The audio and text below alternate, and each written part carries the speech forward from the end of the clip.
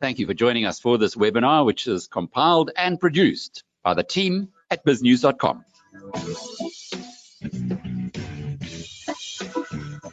A recording of this webinar will be available later today on the biznews.com channel on YouTube. From our team, until the next time, cheerio.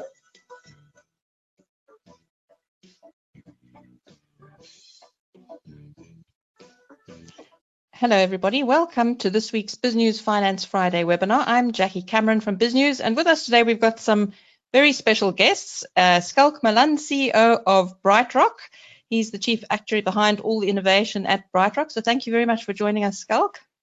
Thank you, Jackie. Thank you for having me. It's a pleasure. And Dawn Ridler is one of our regular guests on the show, and Dawn is known for her no-nonsense approach to financial issues. She's an independent financial advisor based in Johannesburg, also very qualified with an MBA and also a science background. So welcome, Dawn. Thanks for joining us again. Nice to see you again, Jackie. And we're also hoping that Rob Macdonald will join us soon. He might be with us already, but if not, we'll see him shortly. So I'm here, Jackie. I don't know if you can hear me. Yes, hi Rob, we can hear you. If you could there. turn your I'm sorry, I'm just trying to work out how to turn my camera on, but hopefully you'll see me soon. No problem. And of course, welcome to everybody who's joined us on the webinar today. So if you could feel free to start putting your questions in the box on the right. And my colleague Ariella might just check to make sure the tech is working. Ariella, do you want to see whether the tech is working for everybody and if the sound is working? Yes, hi everyone. Just to check, obviously get your questions in early, the earlier the better. And just to check that everyone's mics are ready and working, if you see in the dashboard section, there is a high five. Please could you, if your sound and everything is working, please could you click on that high five just so I can see that everyone is good to go. There we go, getting some high fives. Cool, and we are all good to go. Rob, I have sent you a webcam request. Okay, great. Thank you. Yeah, I'm trying to share it and I'm not sure why it's not happening, but I'll see if I can resolve it. So perhaps we can start, Schalk, with you. You've produced some very interesting results which show that your company has been doing quite well in the COVID-19 era. Perhaps you could just sketch how this has happened and how you've managed to buck the trend, and also tell us a bit about your products and how they differ from the other life insurance products in South Africa. Yes, Jackie, let me maybe start just highlighting our year. It's been, as we all know, it's been a devastating year for economies. It's been a devastating year for so many families out there, in particular in South Africa. But in that, BrightRock has seen, you know, a few kernels of opportunities and nuggets of opportunities that I think has really led to us having seen remarkable results during this period. And I think it really starts with, you know, BrightRock is very much a digital platform, digital-based organization from day one.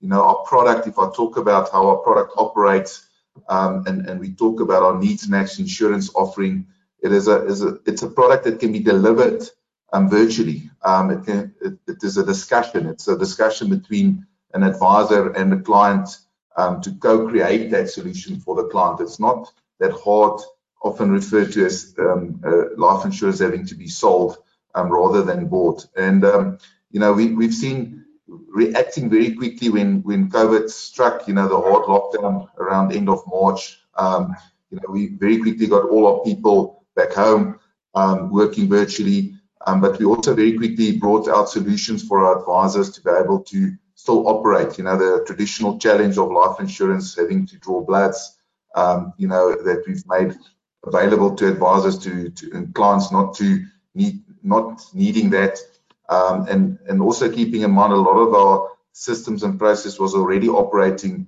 on that basis. So it kind of was an easy transition in a way. And I do think that was a big catalyst for our experience, positive experience. And then I think, you know, the product, as I explained earlier, operating in that virtual space, making it easier for an advisor to sell via let's say Zoom was a big driver. And as you referred to, the results has been remarkable. I mean, in just to quote one stat for you, if you look at the NMG survey that's been done quarterly, independent survey in life insurance sales, BrightRock performed the second best in the advisor market, the independent advisor market in South Africa. And we saw positive growth of more than 4% year on year, where the rest of the industry was sitting down 38%. So that's testament, I think, of a, as you say, a great performance. But it was challenging. It required a lot of hours from the team, a lot of hard work, and being out there as well. I think that's another element. We kept on engaging with our clients, with our advisors during this time, and that's really what was important to us. To keep on that service, not just in terms of a claim support, but also new business for our advisors. And I think the BrightRock product. We often talk about condensing time. I think, if you talk about being able to sit with a client and discuss his needs in detail, and the product matches those needs exactly, I think, in a way, being able to sell, virtually and being forced to sell virtually, open that door for us and created, a focus on our product and what needs match insurance is all about. To some extent, life insurance is a bit of a grudge purchase, isn't it? Because we don't get to enjoy it ourselves. So, and we also hear about people never paying out. And I see from your statistics that you do actually pay out quite a lot. And that's something that you're proud of. Yeah, so if you look live to date, BrightRock has paid in excess of 500 million rands in claims. But what's even more important than that statistic is paying on certain events that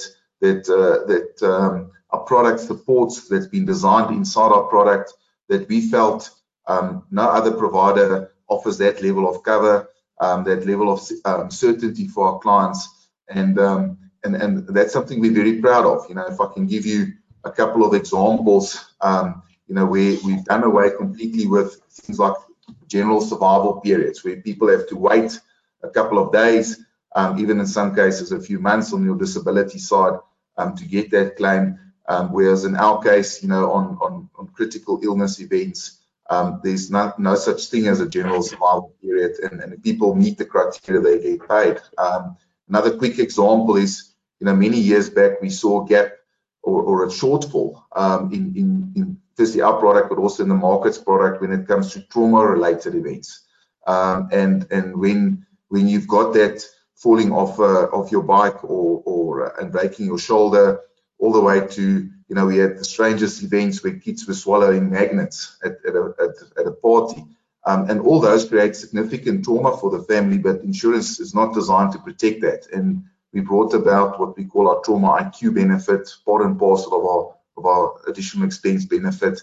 And that has really been a step change for us in terms of providing that additional certainty for our clients. And I think it's really come to the fore. If I look at COVID during this period, especially in the underwritten space, I think, and that's consistent across the industry, there hasn't been a significant spike on the underwritten, and I'm talking about your larger sum assured tops of business. In our funeral assistance business, there's been a significant increase in claims, that we've seen, especially months, just shortly after winter, August, even into September. And we were proud to be able to stand by those families as well and support them in their time of need. And I've personally been out to a number of funeral parlors in this time, and it's really it's exceptional the work that they've done during this time. And they're the real heroes during this period that they've supported those families in the midst of immense pressure on those institutions. So we played our small part in that, and I think that's where life insurance is supposed to stand up. You get trained around the handling and thinking theoretically about a pandemic, but I think we as an industry can be proud to say we've been through that, I think especially the South African life insurance industry has come through it very well. Relatively speaking, I think also, it speaks to the capital robustness of our sector. So yeah, I think that's been a good outcome in that regard, from being able to support clients in this time. And then, maybe the last point, Jackie, as well, is there's an increased focus from clients on life insurance. There's many stats and studies that indicate that, especially younger people looking to the importance of life insurance, because people understand their mortality, morbidity much better now. And we've all seen families, loved ones, people we know that's been through trauma in their families. And that for us is also seen as being able to step into that, partnering with advisors like Dawn, being able to deliver solutions that clients can understand. And I think, the world is going to change forever. We are going to see the way advice is being delivered, products being delivered in life insurance will never be the same exactly. I do think the value of that, sometimes that face-to-face is important, but I also think there's and the importance of advice has never been more important than ever before. It's the way that we deliver, and I think technology will play a big role in the future to support advisors and companies to really make it even more efficient and seamless for clients. It's very interesting that you've actually gone to the funeral parlors. I've never heard of the CEO of a company like yours spending time at grassroots level before. That's really impressive. Do you do a lot of that kind of work in your other areas? Yeah, Jackie, I think, especially being a product developer at heart, and one don't get those opportunities as much as maybe at the start of BrightRock's journey, and it's but I think there's a tremendous level of value to be able to engage directly with advisors, with clients, and when that opportunity presents itself, I embrace it, because BrightRock was founded on principles of a group of people that believed we can change the industry, and I think we have. I mean, we've made significant impact in the industry from a product point of view. It was also a group of people that were feeling that, being curious, and sometimes curious about listening, you learn a lot more, and a little bit of that humbleness of being able to understand people's problems and coming up with solutions to that. And that was one of the bases that we founded the business. And I see great value in getting that, I mentioned earlier that example of the trauma IQ benefit, and that was as a result of seeing one of our clients being in a space where a product at that point in time wasn't working for them, and we could improve on that. So yes, I think it's critical for any leadership of a business to be at the coalface, as you say, grassroots level, learn and get better, and bring that experience back to the business. Thank you. Let's turn to Dawn now. Dawn has mentioned a few times in our webinars that the COVID situation might change how we get insurance, will make it more difficult for some people. Dawn, would you like to pick up on that? Yeah, well, I think BrightRock is a brilliant product, but like all life insurers, they put out now what's a COVID questionnaire that everybody has to fill out, and that's understandable. They have to get a grip on that risk. I mean, none of the clients that have gone through the process with me have had a positive COVID test, so I don't know what the sort of underwriting outcome would be. But when it comes down to the financial planning, and particularly if you're holistic like I am, and although I focus more on investment, because I mean that's where everybody else is. I don't want to spend my whole life focusing on grudge purchases. But when you life insurance, and particularly when it comes to disability and rare disease, plays a very important role, especially with younger clients who've got liabilities, who've got young children and this kind of thing. And they just quite frankly just haven't built up enough of investments, because they're just too young. They just haven't had enough time to build up those investments, so that if anything happens to them, they're not out of pocket in terms of it was a disability, or that their family is left financially destitute. But having a product that is so flexible that you can, life insurance doesn't have to be for life. You can make it termed insurance. And this is one of the cornerstones of what BrightRock does, is that it focuses on the fact that life insurance doesn't have to be for life. It can be for a term period. And then you can take that premium and use it elsewhere after you don't need life insurance anymore, because your children are grown up, you've paid off all your bonds, these kind of things. It's that sort of infinite almost flexibility that makes it so easy for a financial advisor like myself to incorporate it into a holistic financial plan for a client. Schalk, do you have anything to add to that? I see you've got some sort of new approach to stopping and starting the insurance premiums.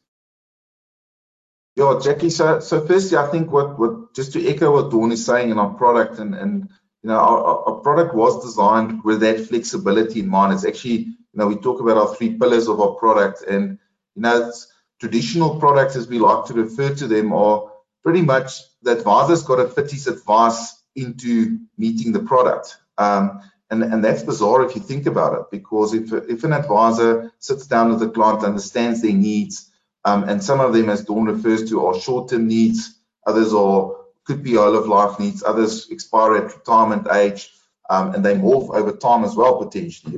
They ebb and flow, and that's the advice. Now, for an advisor then to squash all of them into one block of cover, and quite often priced for the maximum term, and obviously the price goes with that, just didn't make sense to us. So for us to be able to offer a product that matches the advice, it's a bit of that square peg and round hole problem, and matches the advice all the way, not just on day one to the end. I think it's been a big driver of our recent success in COVID, because I think in times like this, it is illuminated more than ever the value proposition, but also people want to understand what is my life insurance buying, what is it covering. So that I think is critical to keep in mind on our product offering, and I think it's a massive differentiator. In terms of new product enhancements, Jackie, during COVID, I mean, we've obviously had premium relief options, but I mean, recently we've launched during our October launch, had really a very exciting product launch, where first and foremost we enhanced what we call our premium guarantees, and it's quite bizarre.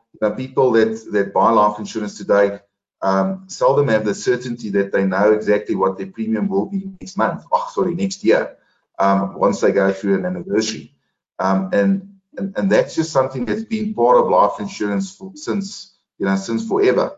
And we've always held the view that a client must understand exactly what is his increase going to be if he chose that increase. What will that increase be next year?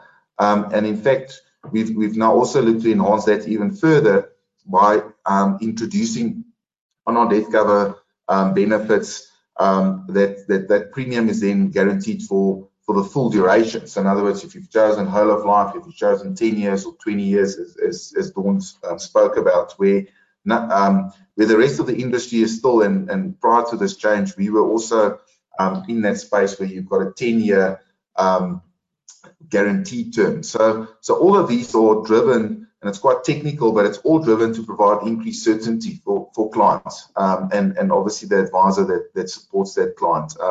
And yeah, I mean, we can maybe chat about other enhancements, but BrightRock's constantly looking for how do we get feedback from the market, how do we improve our product and improve the experience for both the advisor and the client. Thank you. Before we move on to the questions, Rob, are you still with us? Yes, Jackie, I am. I'm sorry.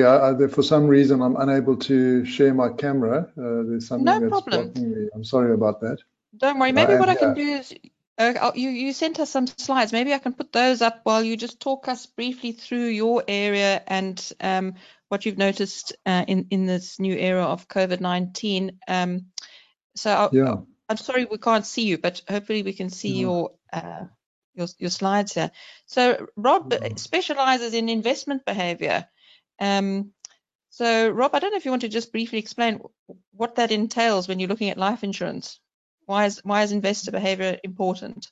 Well, I mean, Jackie, I mean, I think what's interesting about the conversation so far, and particularly given we've been talking about the pandemic, is that, you know, as you're probably aware, life insurance really got its boost as an industry from the previous pandemic in 1918, you know, the Spanish flu, where in that pandemic, you know, households were hit not in the same way that COVID is hitting us, where sort of generally you're finding older people more prone to dying. In that Spanish flu, it was the sort of 18 to 35-year-olds who were the most vulnerable. And as a result of that, you know, you had households that were basically decimated in the sense that often one or both parents died, and suddenly the realization that life insurance is very important. So I think that what's interesting is that pandemic, in a way, and I mean, I'm sure Schalk and Dawn might want to add to this, but in a way, it really boosted the life insurance industry and the realization that life insurance is so important. I think that this pandemic has given a different sort of realization to people, and I think it's through the lockdowns that we've experienced and through the uncertainty that people have now become almost emotionally aware of the implications of their financial positions. And so what we've seen a lot is the need for financial advisors to be showing empathy to their clients, because they've been sitting on the other side of a Zoom call, talking to clients, trying to, you know, support clients through incredibly difficult times of losing jobs, losing incomes, or reduced income. So we've seen the need for the financial advisor's role to shift. And so in a way, in the same way that the Spanish flu, you know, gave a real boost to the importance of life insurance, I think that the COVID-19 is giving a real boost to the relational aspects of the role of the financial advisor. And so with that in mind, you know, I was going to talk briefly to the importance of understanding behavior and in a sense, managing behavior, because I think that what you see today, and there you can see it on that graph which you're showing, Jackie, is that, you know, this cycle of investment emotion that happens all the time. It happens perennially. It's quite strange that when it comes to money, when things are expensive, people want to buy, and when things are cheap, people want to sell. You know, normally if you go to the shops and you go to Woolworths and you want to, you know, buy some clothing, you know, if there's a sale on the sign, you'll probably buy 2 pieces of clothing rather than 1, and if it says for expensive, you'll walk away. But for some reason, when it comes to investment markets, at the point of maximum, you know, financial risk, people want to put money in, and at the point of maximum financial opportunity, they want to take money out. And so we see this played out all the time. And what if you show the next slide is, you know, what you can see from this roller coaster is that the investment outcomes for clients are consistently not great as a result of their behavior. So what you're seeing there, this is a graph showing performance of investors versus the S&P 500 over multiple time periods. And I think the most important point to note there is the red bar below the line, the performance lag. Often people talk about a behavioral tax or a performance tax, a behavioral penalty. And essentially what that's telling us is that over all those different time periods, investors underperform the investments that they're invested in by margins as high as 7% per annum, as low as 3% per annum. And as a result of this experience of underperforming their investments, obviously the outcomes are poor for clients very often, because they're moving at the wrong time and motivated by this, you know, chasing performance. You know, that we see this happening consistently, that investors chase investment performance. So as a result of that, and yes, if you move on to the next graph, we can just show a real life study of South Africa, where what you can see there in this graph is an actual multi-asset low equity unit trust fund. It's probably the largest fund in this sector. And this is a fund that's targeting cash plus 2%. So it's not a very aggressive portfolio. What you can see on the blue lines there is the blue line is showing you the return over the previous year of the portfolio. And then the other the graphic to look at is those grey blocks. And those grey blocks are showing you the flow of money in and out of this fund. And so you can see initially where the graph starts to go down from that 5%, the blue line, the money flows out. Then it goes back up, the money flows back in, and you can see this cycle of money flowing in and out, following performance onto the extreme right of the graph, where you can see in July 2020, this year, a huge amount of money flowed out of this portfolio. Now, why this is relevant is for two reasons. One is that this is a portfolio that is only targeting cash plus 2%. So it's not a very aggressive portfolio, and yet investors are incredibly jittery about it, even though your range of returns is not dramatically high. But the second point, and obviously an important point to note here, and this is why I'm so passionate about the work I do, is that many of the people invested in that portfolio are under advice. In fact, the bulk of those flows are advice flows. And so I do a lot of work with financial advisors, helping them around how they can manage the behavior of their clients and their emotions of their clients. And I think that that's been a real challenge, particularly in the last 6 months, because emotions have been so high. So I think maybe, Jackie, the first point is that investor behavior can undermine client outcomes, and the reason that is the next picture that I show you. There is a picture of a brain, and it's really just saying the reason that this happens is because of how we're wired as humans, and we are wired in a couple of ways. One is that our brains, because we are dealing with such complexity in the world, our brains are lazy and try to shortcut things. So we have what are called cognitive biases, and so our biases influence our decisions, and our biases often come from our limbic system or our automatic sort of brain, our fast operating brain, and they don't engage our prefrontal cortex, which is our slow operating brain. And so as a result of that, what you find is decisions that are being made in the short term. And if you just go to the next slide, just to emphasize this, our brains are continually looking for threats. And as a result of the shortcuts we take, they want to press the magic certainty button as soon as possible. And that magic certainty button, in the case of that graph I showed you earlier with the flows of the funds, that graph there, you can see essentially that investors are looking for certainty as soon as the graph goes down. And the only certainty they can get is to take their money out. And as a result of that, what I like to say is their money goes to money heaven, rather than it doesn't serve their longer term, investment outcomes. So I think the point to make really is that managing behavior is a key part of the financial planning process. There's a quote there from a leading behavioral finance expert, Mayer Statman, who talks about the fact that, the financial planning process is, 93.6% of it is the behavioral management of clients. And I'd be interested to hear if Dawn agrees with that comment or not, but essentially that managing behavior of clients is at the core of what financial advisors are required to do. And the challenge that we face is obviously that we are wired as human beings to seek certainty, to respond to danger, and often allow our emotions to override our cognitive faculties. So, that's just a comment around the importance of behavioral management, and as a result of that, that quote there that you see from Nick Murray there, the following slide. I think the point being is that slide about financial planners' value add is that financial planners, can add a huge amount of value to clients by helping them manage their behavior. And this is taken from a guy named Nick Murray, who's a financial advisor in the US and a financial planning coach, and he talks about the fact that as his role as a financial planner is to quantify the goals, craft the long-term plan for a client, and fund it for the client with a long-term portfolio. And he earns about 20% of his fee from doing that. And then 80% of his fee he earns from coaching clients through working the plan and through all the cycles of the economy and all the fads and fears of the market. And essentially what he's saying is that he, as a financial advisor, that's his key role.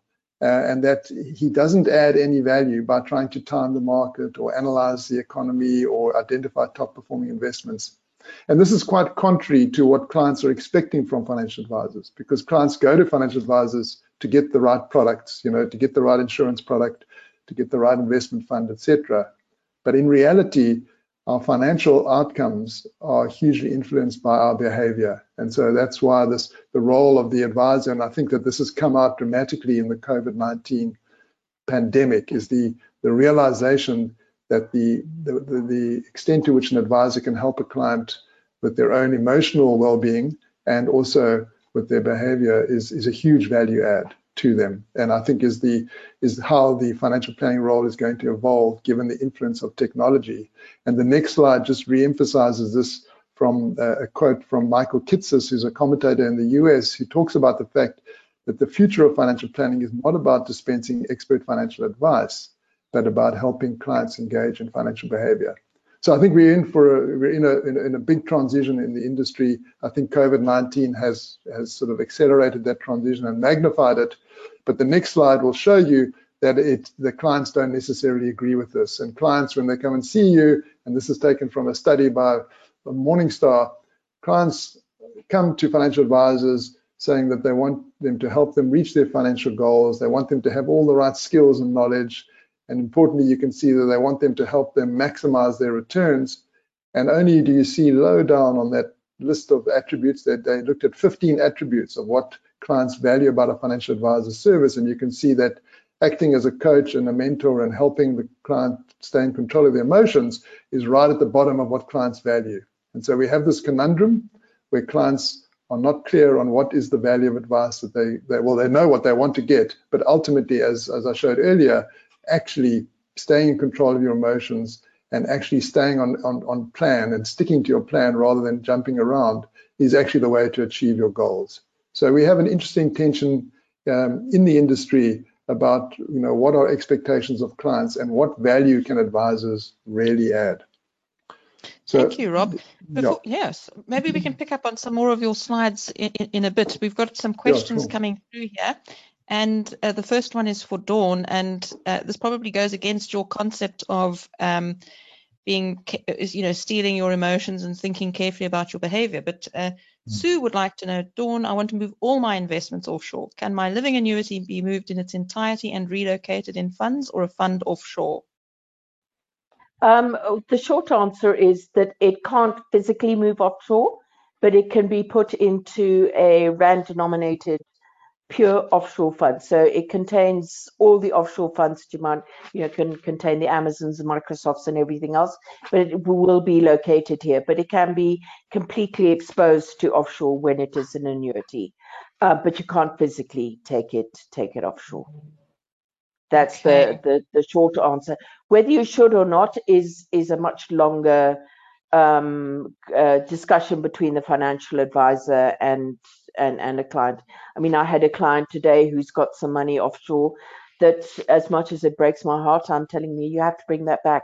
You need that for your retirement. You can't let it sit over there because, by having it sitting over there doing almost nothing in terms of a yield point of view, you're going to run into a problem and run into a problem soon.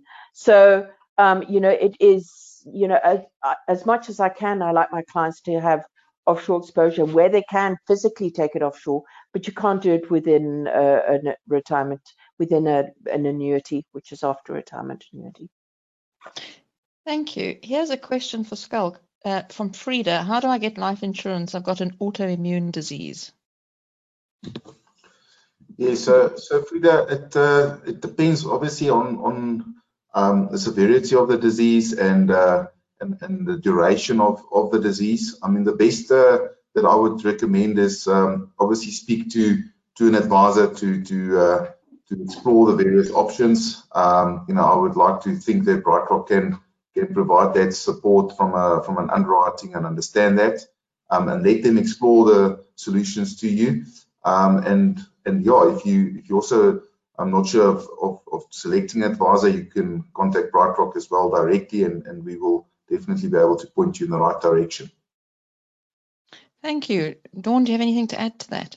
Yeah, I mean, I think this is part of managing the expectations of clients, especially, coming into life insurance and getting them to understand that a life insurance is not a medical aid. Medical aids have to accept you, and they've got some, some short-term penalties, and, so you can't claim for a year. But in the end, they have to accept you. Life insurance is not like that. Life insurers will assess the risk, and they will then act accordingly. So what they can do is either decline completely to cover you, or they could load premium. So instead of paying, you could be loaded by 400% or 100% or 25% or something like that, or they could do exclusions for a specific illness or a specific condition or something along those lines. But they have to weigh up the risk. And the biggest problem that I've found over the years with autoimmune type diseases is that they often attack more than one body system. And it can be quite difficult to get traditional life insurance at a reasonable price. But having said that, even with, for example, HIV, which obviously is an autoimmune disease, and I've got a couple of clients on BrightRock that have HIV. And yes, there are loadings and there are sort of prerequisites in terms of, but there are life insurance companies like BrightRock that will cover HIV. So it's going to be very specific, but I recommend you get an advisor who is tenacious, like I am. I don't take no for an answer. The underwriters at BrightRock have to phone me, not the client, and I give them a hard time if they try and give me an adverse underwriting. But it can be done depending on what autoimmune disease can be done.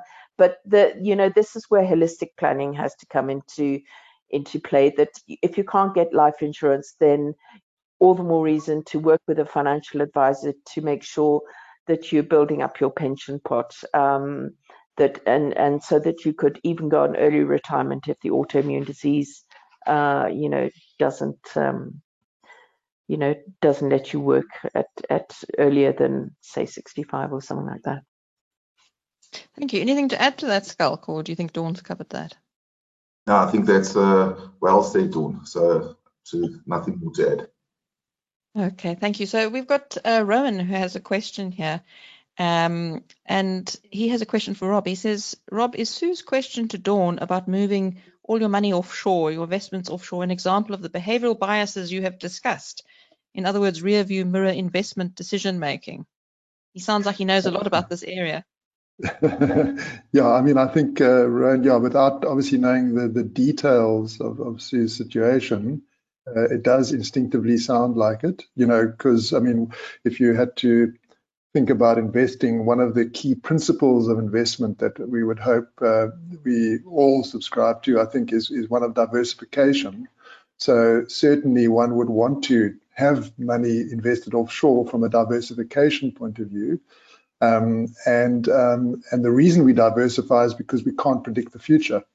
And so from a behavioral point of view, to want to have all your money offshore when you are living in South Africa, and as Dawn spoke about her other client who's got, living expenses in South Africa, it doesn't sound, sort of sensible in the sense from a diversification point of view. It does sound like you're putting all your eggs in one basket. It's something we can't predict the future, so we ideally invest money for whatever particular goals we have, rather than, I think the important point to make on this is that investing is not a competition. It's not about trying to find the best return. Long-term equity returns over 100 years in South Africa have been around inflation plus 7%.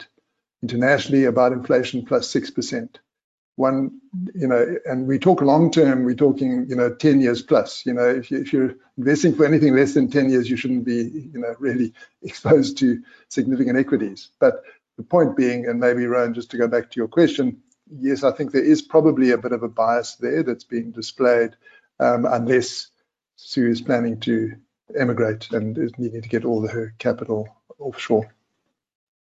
Thank you, Rob. Schalk, Claire is immigrating and she wants to know what will happen to her life insurance when she immigrates, and can she keep South African life insurance and live in another country like Canada? How does that work when you're thinking of immigrating? And also, as you said, life insurance is a long-term commitment. So how do people think about that, particularly now when many people are thinking of immigrating? Yeah, first of Jackie, again, there's quite a few practicalities in this case to consider. So first and foremost, she'll have to understand, is she going to maintain South African residency? Is she going to have any further links with South Africa? So, for example, still having South African bank accounts, earning some form of revenue in South Africa, etc. All those things are important because, unfortunately, the law is quite clear around foreign citizens being able to be insured in South Africa.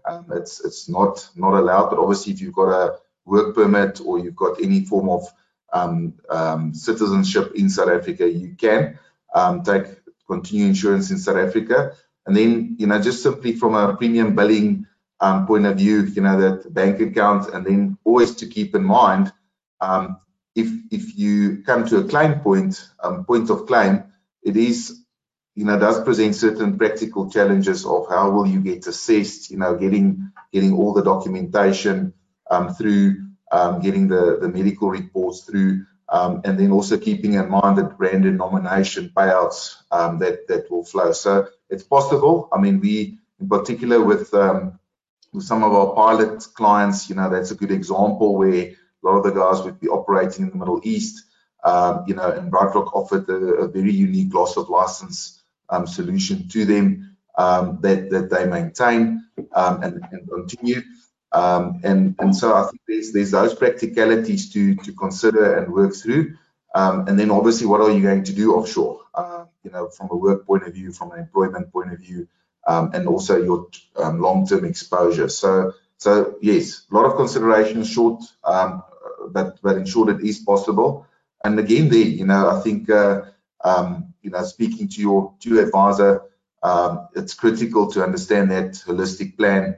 How would your portfolio be made up going forward, and what you intend to stay here? Because I think the guys also alluded to it earlier. Life insurance is critical to protect you against exposures, that gaps in if something happens, for example, a death or a disability, temporary or permanent. And it's important to reassess that exposure on your, call it your balance sheet. If one of those events happen, and if there's a gap that's still based in South Africa that exposes you to that. Maybe the last point to add, obviously, if your health has changed over time and you do see fantastic value in your product, especially if you look at the BrightRock product that's got features now that at your retirement, etc. It's still available. You can use the cover conversion option. It maintains your insurability all throughout your life, and that becomes a very valuable asset, especially later in years. And again, they're working with your advisor to keep hold of that product, especially if you maybe still got dependents living in South Africa. Is definitely a worthwhile conversation. Thank you. Dawn, do you have anything to add to that? Is this a question that comes up often for you?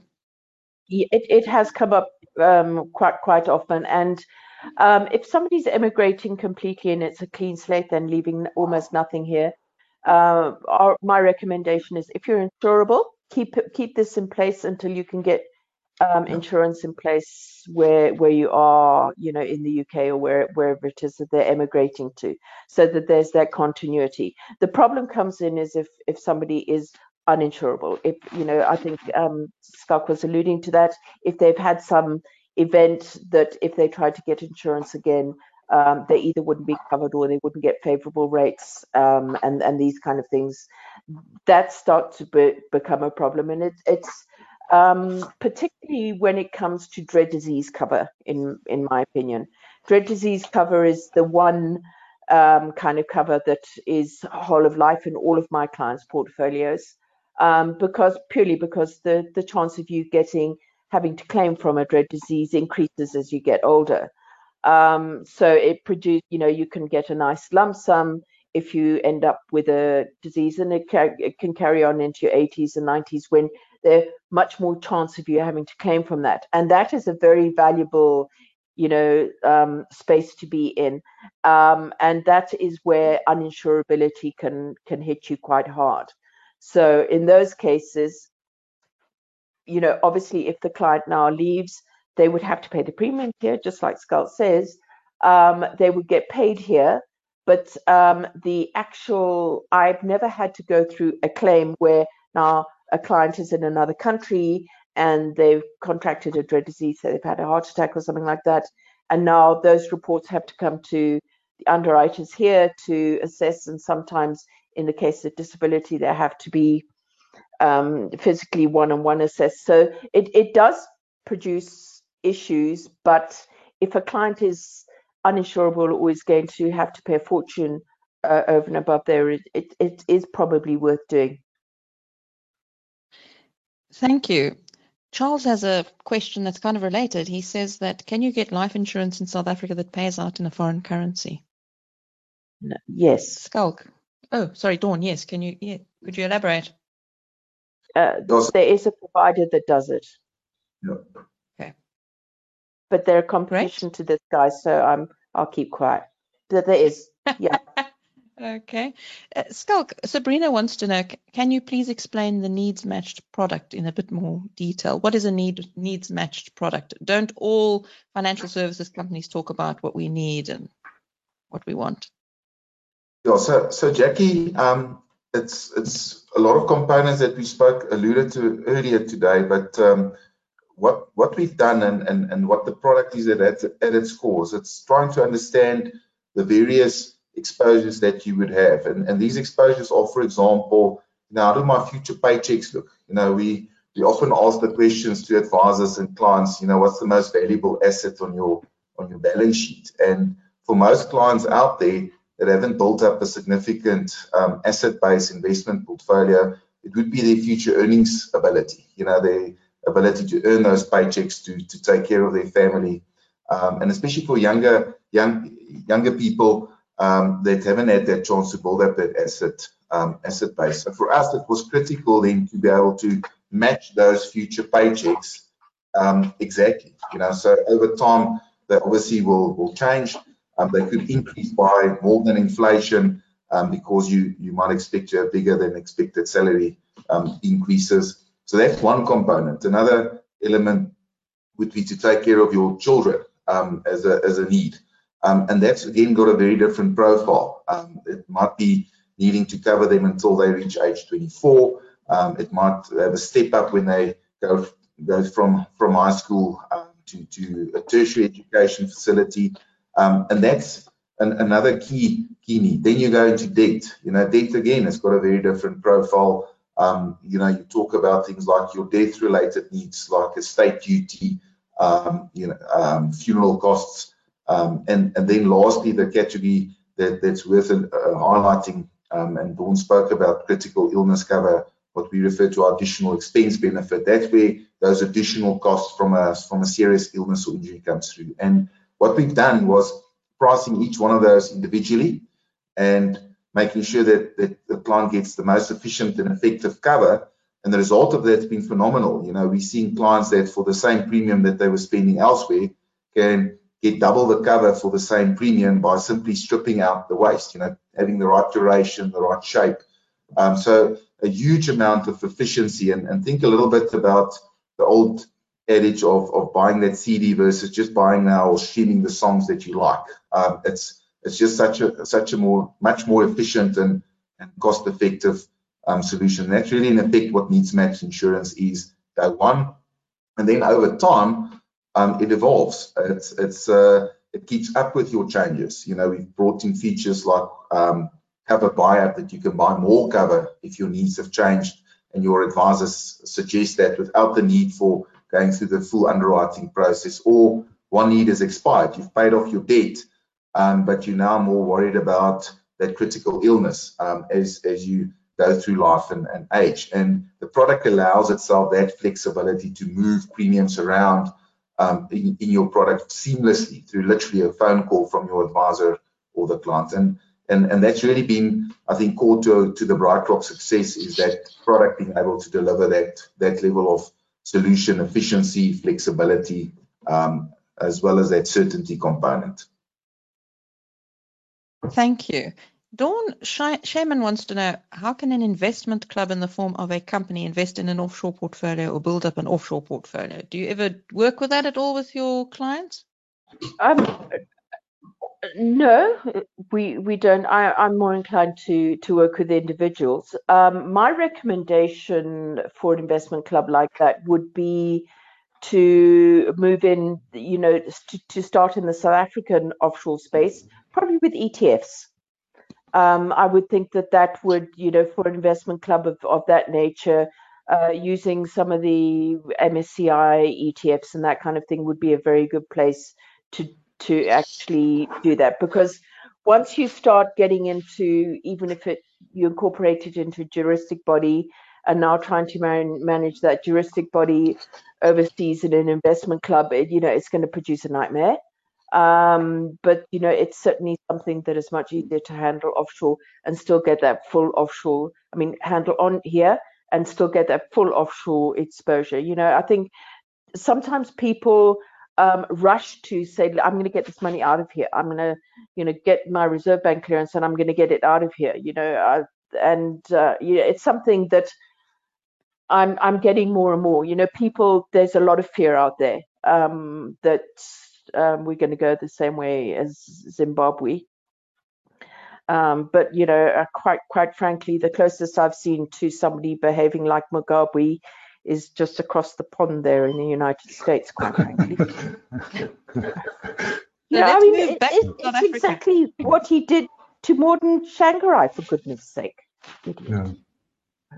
So we're getting to the end of our webinar, and Ian has a follow-up question for Rob. He says that long-term equity return that you mentioned of inflation plus 7%, does this include or exclude dividend payments? Sounds like quite a technical question. I'm wondering, is it important, Rob, to know whether it's including or excluding dividend payments? And why I think it is important, and if I'm not mistaken, it does include dividend payments. So it's your long-term return from equities. But Dawn might. I see you squinting there, Dawn. Do you disagree with that? Not always. If you look at if it's, say, just like tracking the JSE, when a share goes pays out the dividend, it goes ex-div, and you lose that portion, and then the index carries on. So what a tracker, for example, that would track that index will always be above the index because it adds back the dividends and pays out those dividends on a quarterly basis. So if you're just looking at the sort of the way the JSE goes, it usually is without dividends, I think, because of the way shares behave. And there's some there's some companies who never produce dividends, and then there are other companies that produce dividends of sort of 5, 6, 7%, because that's the way they're structured. So usually, if it's just tracking an index, it will probably be without a dividend. Yeah, I think the principle is more about what your expectations of return are from an asset class, and then really 7% real from equities is the long-term return from the JSE, and internationally it's slightly lower because we have a bit of a risk premium in South Africa. That long term is becoming even longer when it comes to South Africa. Yes, just looking at your rearview mirror, we haven't seen 7% for yonks. Yeah. It's Do an you think it interesting no one. longer holds that we should be looking at the long-term investments, Rob? The returns? No, not at all. Not at all. I think that's unfortunately that's the bias that gets played out, is that we think that it's different this time now. So we think that because we've had 5 years of sort of relatively flat returns, that's going to knock out the whole long-term return. But the reality is that you look globally, you look the reality is that equities over time deliver that return, but the long term in equities is 10 years plus. It's not 5 years. The other observation to make there on the counter is that since 1960 there hasn't been a rolling 5-year negative period on the JSE.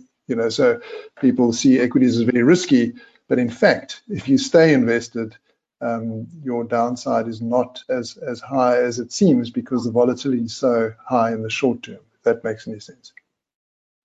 Thank you. Before we close off, there's a final question from Rowan, who says that he's hearing lots and lots of pessimism about South Africa. He offers the following observation.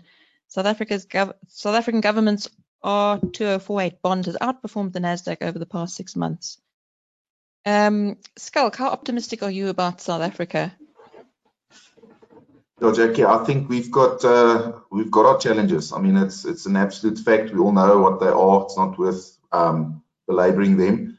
I do think there's a tremendous level of opportunity here. I mean, if I just look at the BrightRock story, that's a group of people that was motivated, that was single-minded, that had a common objective, built a business that I think is globally recognized, and we've got many case studies like that in financial services in South Africa, and I do believe with that type of mindset, we've got amazingly talented people in South Africa. We must create an environment where they feel there's opportunities to grow, and I think we do have a tough 2-3 years ahead at least. But I think our future is definitely positive as a standout. I think there's significant shifts in our political landscape that I think lays a good foundation. I think there's a will to change things, and yeah, it's about creating that environment for more people to feel that they can start businesses and develop businesses, and there's definitely capital that's looking to invest in those opportunities. But nothing comes easy, Jackie. I think none of us should think that building a business and the challenges that we face are going to be surmounted easily. It will take very strong leadership at all levels, at starting at obviously our most senior officers in the land, but also at business levels, leading from the front, and it will take a lot of hard work. I mean, we'll all have to eat a bit of humble pie and realize that yesterday is not there anymore, and we'll kind of have to build brick by brick, and success doesn't come overnight, and if more people realize that, and there's a lot of people realizing that, we see it daily now, we will have a great future in this country. We've got all the goods, we've got all the talent. Well, I hope you're right. And as Rob said, we must look at the long-term future. Is that right? The long-term trajectory, yeah. Rob? Yeah, I mean, Jackie, if I might just make a couple of comments on that. I mean, I think that because certainly our experience is dealing with financial advisors day in and day out, there's a great deal of pessimism out there, and that's getting that from their clients. And I think that Dawn's point is an important point for people to think about, to look around the world and see what's going on in the world, and then see what's going on here. And we're seeing, for example, Mr. Magashule has now been, going to court now. We're seeing other prosecutions happening. We're seeing Mr. Ramaphosa, he's playing the long game, but he's playing a game that is going in the right direction. So I think that's the first point. The second point is for anybody who's feeling pessimistic about South Africa, they should go and read JP Luntman, read the articles that he's written about what's going on. Because again, the biases that we follow, we follow the highlights of the news, the headlines, with the recent stuff. We don't look behind that. And that's what I've encouraged people to do, to actually go behind. And then thirdly and lastly, sorry, I've got relations in the UK and the US. I can promise you now, they're more interested in coming here than I am in going there. Thank you. Dawn, anything to add to that before we close off? No, I think if the country can get the corruption under control, then, and we really start to see some of that VBS money being paid back, that, the asset forfeiture going in there, and not just putting these guys in jail, but, trying to get back some of that money so that we don't have to continually pay increased taxes, then I think you're going to see everybody start to feel a lot more optimistic. But, when you just get, all that COVID money just being looted, and, that was just a couple of months ago. So it's like, it's a bit difficult to, and no sign of any of that being paid up back just yet. But the good news is, if you look on BizNews today, you'll see there's a list of at least 100 people who've been arrested over the last month or so for corruption. Some small cases of corruption, but then we've also got, as Rob mentioned, Ace Magashule in court today. So hopefully that will give us all some reason to be optimistic about the longer term future. Yes. So thank you very much to everybody who's joined us today. Thank you, Schalk Malan, the CEO of BrightRock, and Dawn Ridler, who is an independent financial advisor, and also Rob Macdonald. We didn't see you today, but we heard you. So thank you very much for joining us. And thank you to everybody. Thank you. Don't worry, it's fine. And thank you to everybody who joined us on the webinar today. We've had quite a few questions from people wanting to know how they can get in touch with Dawn. If you just send me an email, I will pass your details on to Dawn. And some people also wanted to get in touch with Rob. So I'll pass those details on as well. And thank you very much to our panelists. Thank you. Thanks, Thank you. Thank you. Great weekend, everyone. Yeah, Okay. thank you. Bye-bye. Bye. Bye. Bye.